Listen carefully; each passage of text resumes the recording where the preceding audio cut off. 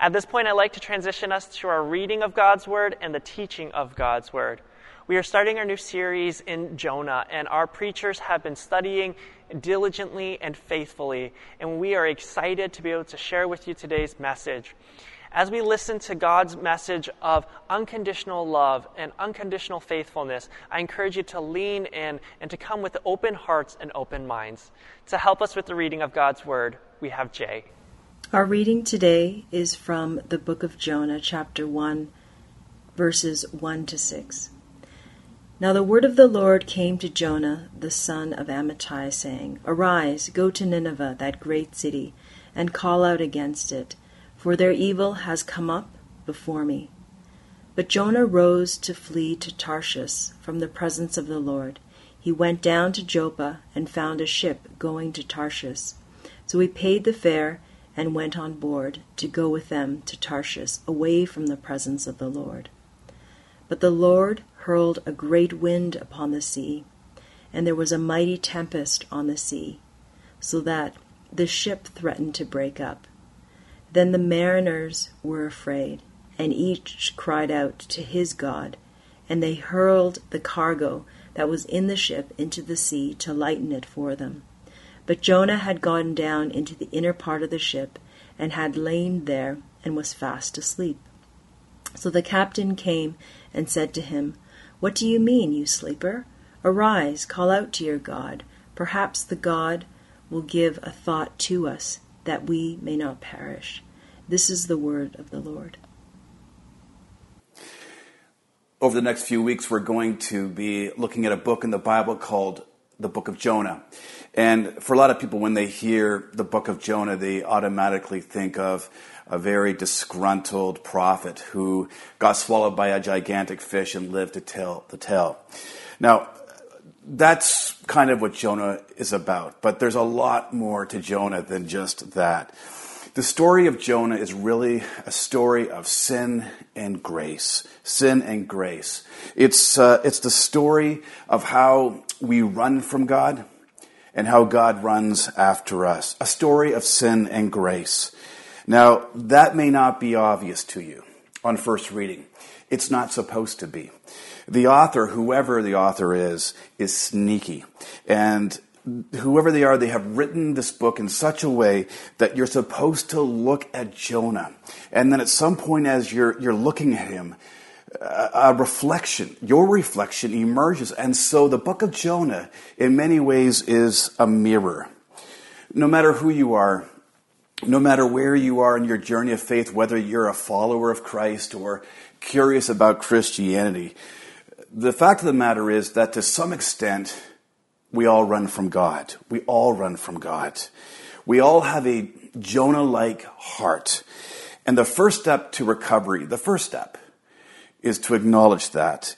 And so let's take that step this morning. The opening scene in our story takes place in Israel, in northern Israel. Politically, economically, things couldn't be going better for Israel. Spiritually, however, it's a mess. Spiritually, the entire country has run from God. And as Jonah is going about his daily business, doing whatever prophets do, the word of the Lord comes to Jonah. And it is a shocking message for Jonah. Because God doesn't tell Jonah to go to his people and preach a message of repentance to his people. He tells Jonah to go down the road 600-700 miles to Nineveh, the capital of Assyria, and preach a message of repentance. And this is the word that came to Jonah.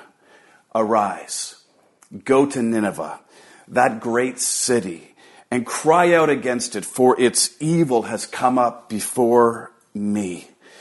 Jonah hears that message, and he begins to run. But he doesn't run in the direction of Assyria or Nineveh. He runs in the opposite direction. He runs west. He runs down to Joppa. Why Joppa? Because Joppa was a major port city in that day. If you wanted to catch a boat anywhere, you would go to Joppa and get the boat. And Jonah wants to catch a boat. but he wants to catch a boat that will take him all the way to Tarshish, which is thousands of miles away from Nineveh. It's what is today Spain. And it would have been in Jonah's day the end of the world. Jonah wants to get away. Jonah is running from the presence of the Lord. Why? Well, it doesn't say in our opening verses. It doesn't tell us in the first scene. We have to wait. We have to wait. All we see in the opening verses is Jonah's actions, hightailing it down to Joppa. But the reason why Jonah ran, the reason why he ran from the presence of the Lord, we have to wait until chapter 4, verse 2. Now, I really think we have to, at the very least, take a peek at chapter 4, verse 2, because unless we understand why he ran, we're going to have a hard time understanding the book of Jonah. So let's go there right now. In chapter 4, verse 2, Jonah gives the reason, and here's the reason why he ran away from God and ran to Joppa on his way to Tarshish. "O Lord," he says, "is this not what I said when I was still in my country?" That's Israel. "That is why I made haste to flee to Tarshish, for I knew that you are a gracious God and merciful, slow to anger and abounding in love and relenting from disaster." For one brief moment, Jonah opens up his heart. And what you see in Jonah's heart is not pretty. It's not pretty. I knew it. I knew that if I went and preached the gospel, that people would turn to you, that they would repent of their sins. I knew that you were going to be gracious. I knew it. And that's why I didn't want to go. The thought of going made me nauseous. And you got to ask the question, what's up with Jonah? What's his problem? Why is he so angry? Why is he so angry that God called him to preach to the Ninevites? Well, the Ninevites weren't exactly good people. They were actually kind of bad.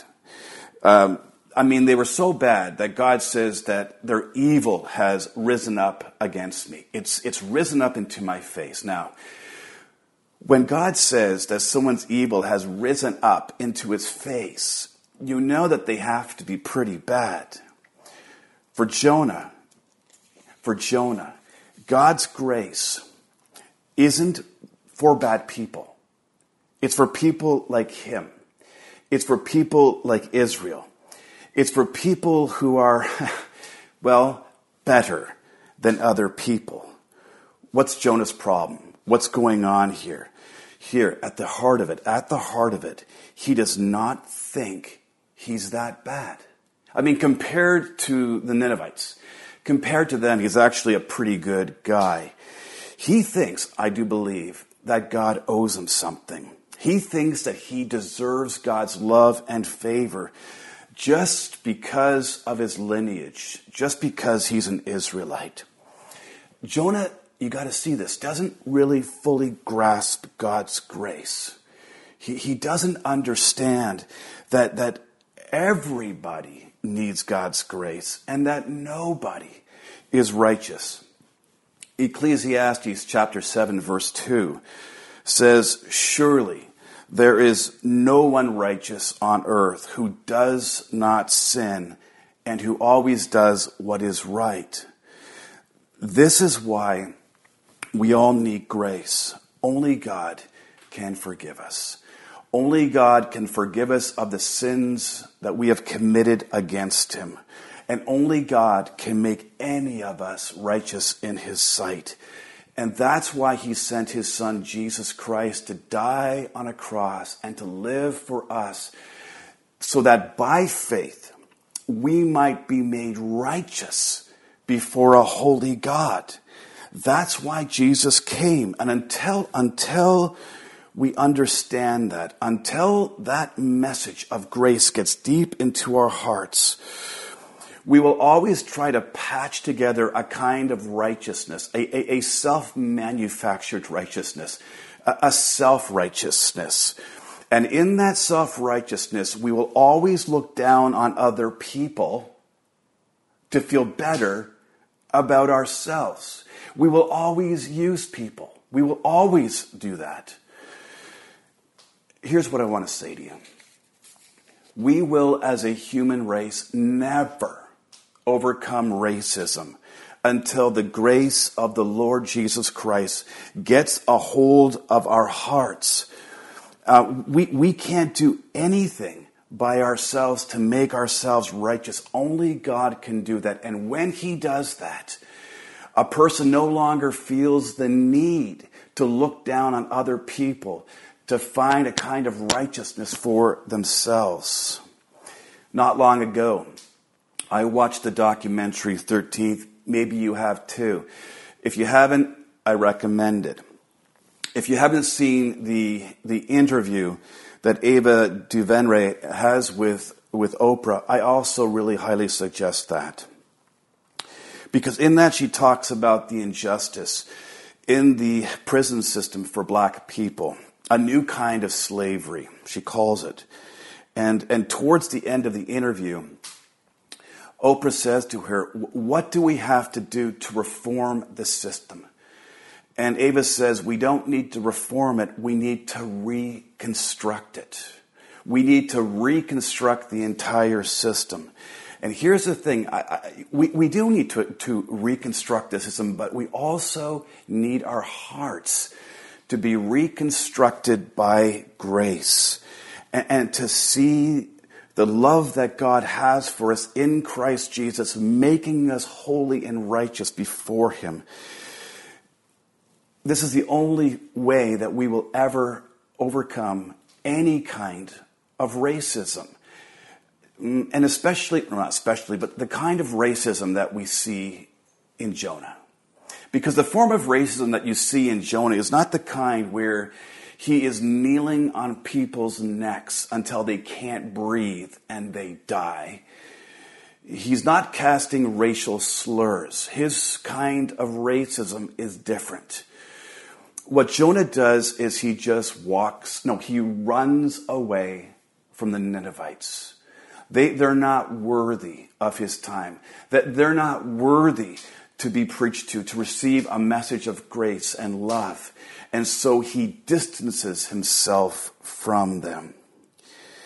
And it's got to get you wondering, as it gets me wondering as well, why might we keep our distance from certain people? Why might we do that? Why might we keep our distance with people who are not exactly the same as us, who are a little bit different? And why don't we engage with people just as they are, as image bearers made by God just like Himself? That's something worth exploring, isn't it? That's something worth exploring. And what could it look like to remind ourselves that God has moved towards us, even though we were very different from Him, and to let that message so fill our hearts that it propels us, not away, but towards people that are not exactly like us. The Assyrians weren't just bad people, though, as far as Jonah was concerned. That's not the only thing going on here. They were bad. But the Syrians had also been bad to Israel, had been bad to Jonah. They were a growing world power, and they had at this time imposed tribute upon Israel. They were collecting money from them. They were enemies. And nobody in Israel liked them. Jonah didn't like them. They were enemies. They had mistreated Israel. They had injured, they had harmed God's people. And now the fact that God would send Jonah with a message of grace to people like that, people who had hurt him, injured him, done him wrong, that just didn't make any sense. You might say, well, listen, you got to give the guy a break. I mean, they didn't treat Israel very well. Well, let's talk about that, shall we? Let's talk about people who have hurt you. Let's talk about people who have wronged you and have done you wrong, who have treated you with less than the dignity, let's say, that you actually deserve. How do you tend to interact with those kinds of people? Do you move towards them in love? Or do you tend to move away from them in fear or in anger? I know what I tend to do. If somebody crosses me, I mean if they really cross me, my instinct is just to cut them off. It's to cut them off and to say to them, you and I, we're done. We are so done here. And I know why I do that. I do that because I want to communicate. I want to prove to them that in spite of the way that they have treated me, I actually do have value and worth. And I'll prove that to you by summarily dismissing you from my existence. Now, I know that's wrong. And I know that that reveals that there is a work of grace that still needs to go on in this man's heart. I grant that. And I am growing in grace. But that's my instinct. It's to move away when I've been hurt. What about you? What about you? What about the people in your life who have harmed you, who have hurt you? Like me, do you find yourself wanting to just dismiss them and run away from relationships? What could it look like for the gospel of grace to get a hold of your heart and my heart in this way? A gospel where God came to us in his Son, his very Son, Jesus Christ, and came to us not when we were friends, but came to us when we were enemies. Romans chapter 5 verse 8 says that while we were still enemies, Christ died for us. Christ died for his enemies. He died for people who dishonored him, who mistreated him, but in love he moved towards them in grace to save them. What could it look like for that kind of grace to sort of shape and fill your heart and then propel you, not away, but towards people, even people who have hurt you?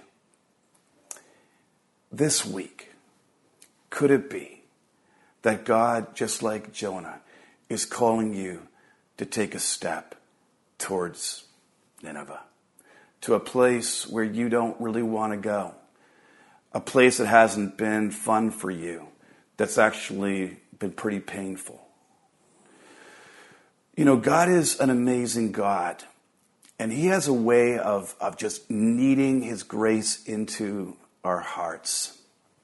For Jonah, it started one day when God called him to go and preach to the Ninevites. Up to that point, I think Jonah thought he understood grace. But then the test came. Arise and go. And now suddenly, it's pretty clear that Jonah is only just beginning or barely understanding grace at all. And could it be that this week, God's word is coming to you and it's telling you, arise and go. And go.